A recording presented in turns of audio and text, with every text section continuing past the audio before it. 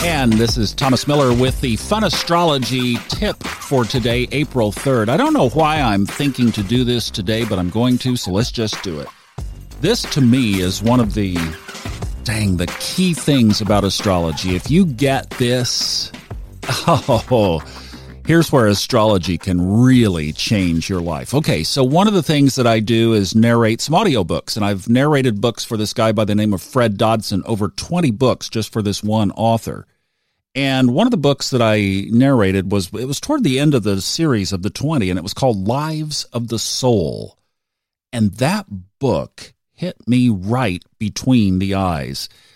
The book actually picks up at the point of death.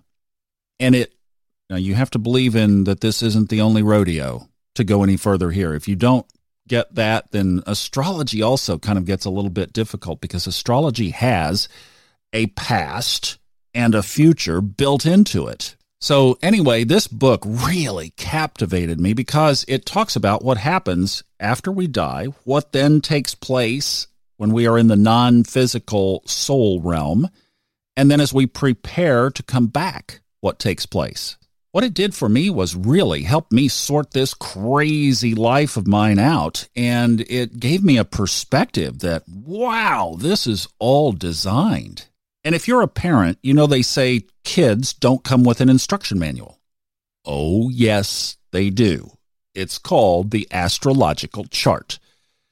And here is one of the biggest pieces of the instruction manual. I guess this would pass the introduction, which is probably your rising sign part. I don't know how you'd put that together. It would be kind of fun. But after that comes the north and south nodes.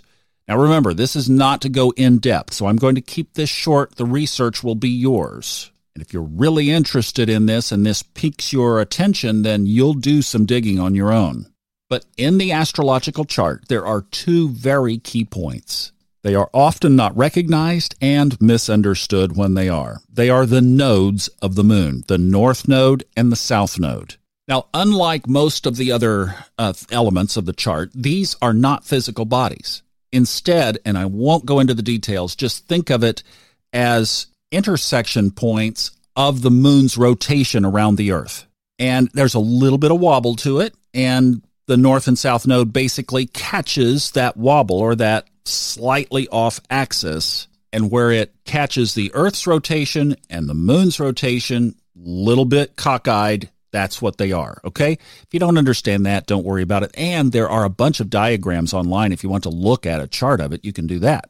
How we interpret them, though, is the key. And this is where you need to do some digging and some research, because this gets fascinating. So the south node represents in the chart, along with a little bit of the moon too, where we came from, what we brought into this life. It's our strong suit. It's what we do the easiest. It's our go-to default mode.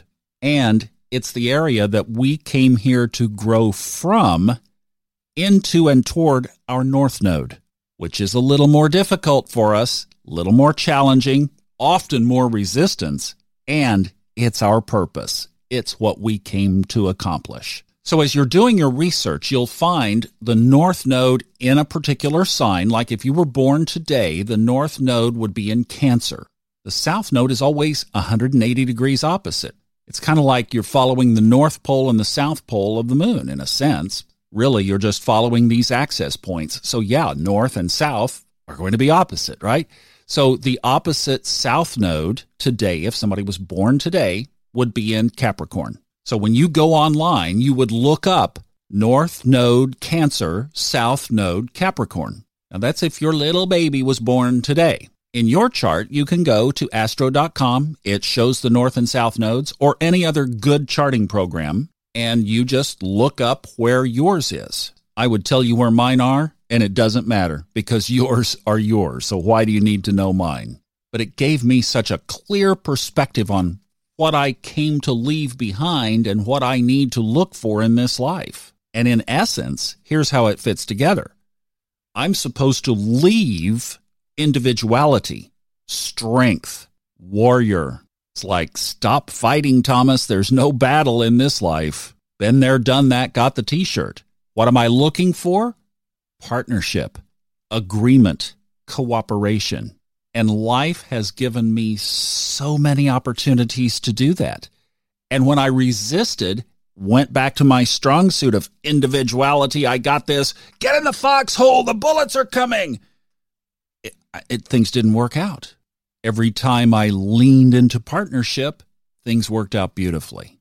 Now that I know that, my eyes and ears and antenna are all up, looking for good partnerships in my life. And then when the struggles come and I want to go back into the foxhole of individuality, I have to relax and go, no, wait a minute. This is my growth.